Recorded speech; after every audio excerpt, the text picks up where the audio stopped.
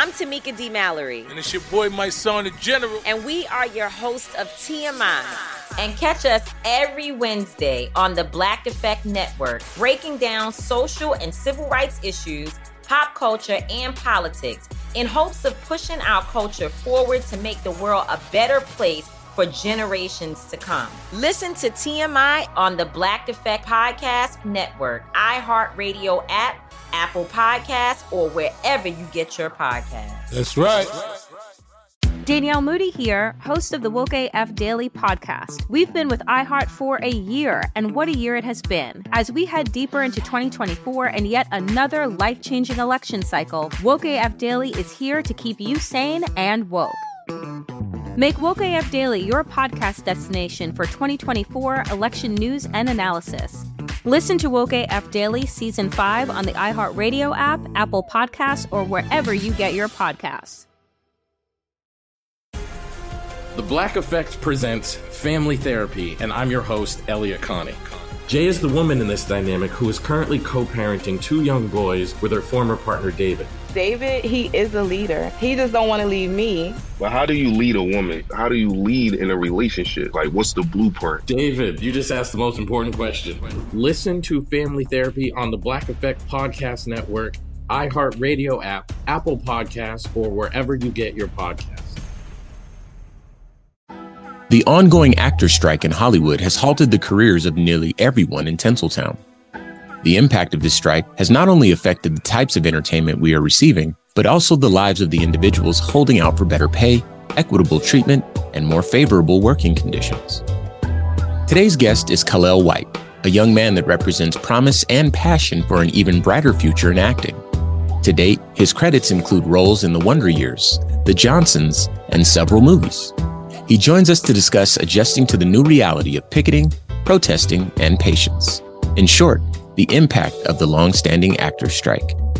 This is the Black Information Network Daily Podcast, and I'm your host, Ramses Ja. All right, Kal-El White, welcome to the show. How you doing today, man? I'm doing great, man. Thank you for having me. How are you doing today? I'm good, man. I gotta say, you're probably the youngest person we've ever had on the show. And, I've been doing some reading about you. You got a very remarkable career so far. So there's a lot to be proud of here. We start our stories at the beginning. So give us a little bit about your background and sort of what got you into acting. So I'm born and raised in Atlanta, Georgia. And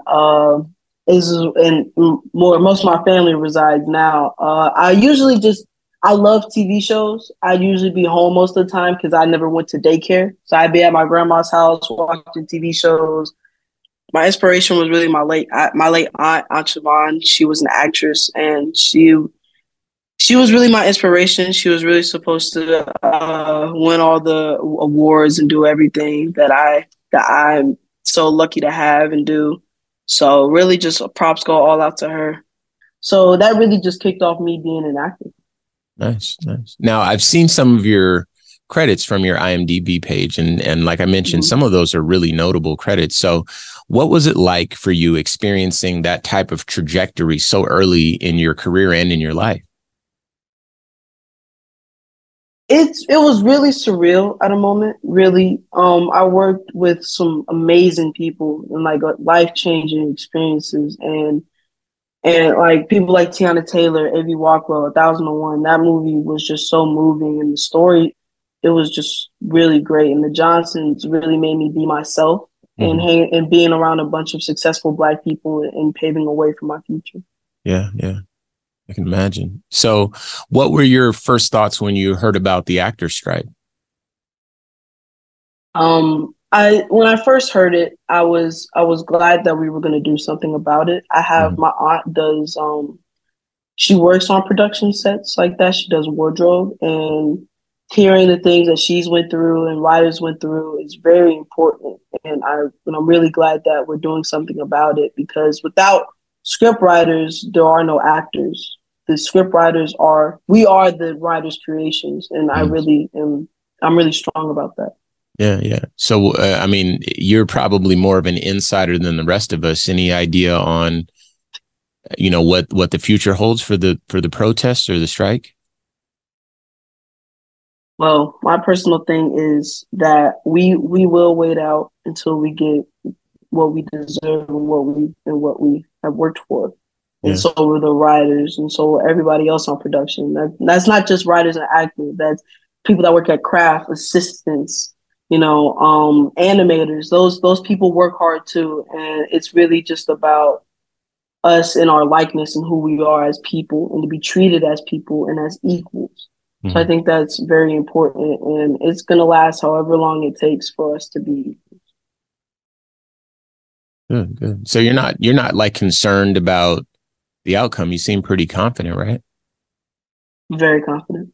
Good. Very good. confident in the outcome, and I really think we're going to do something. Okay. Yeah, I know that a lot of people are missing shows like, Saturday Night Live and, a lot of the late night shows where the writers have to be kind of on top of things in order to create that content. And so I know that it's good to get an encouraging word from someone who's an insider. So let's shift gears here a bit.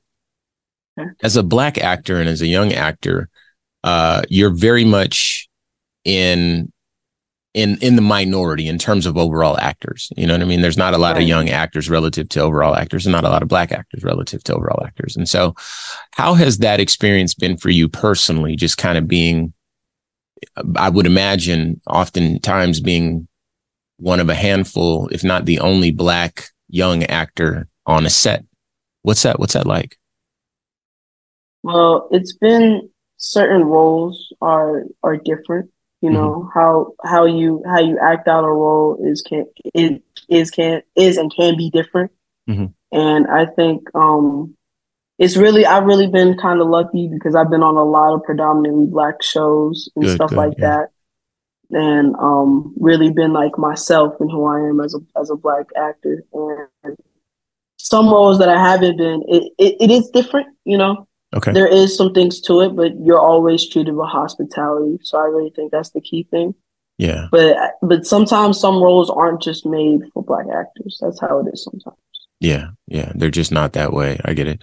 And one of the things that I've kind of learned through, my family, I'm originally from Los Angeles myself. And so I have a sister that's a writer.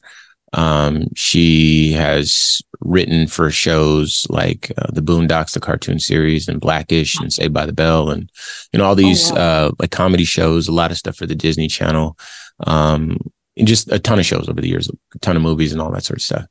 And while there still is a long way to go in terms of bringing about, the level of equity that a lot of us would like to see, Hollywood is probably one of the more progressive places that you'll find in this country. You probably won't find as progressive a mentality if you were to look in like banking systems, for instance, or other parts of the world. So things. Right. And so I'm glad to hear you say that not only have you been able to thrive, but in a lot of instances you've been around other Black actors who I'd imagine are very supportive and encouraging of your trajectory. So that's something that I think that's fantastic.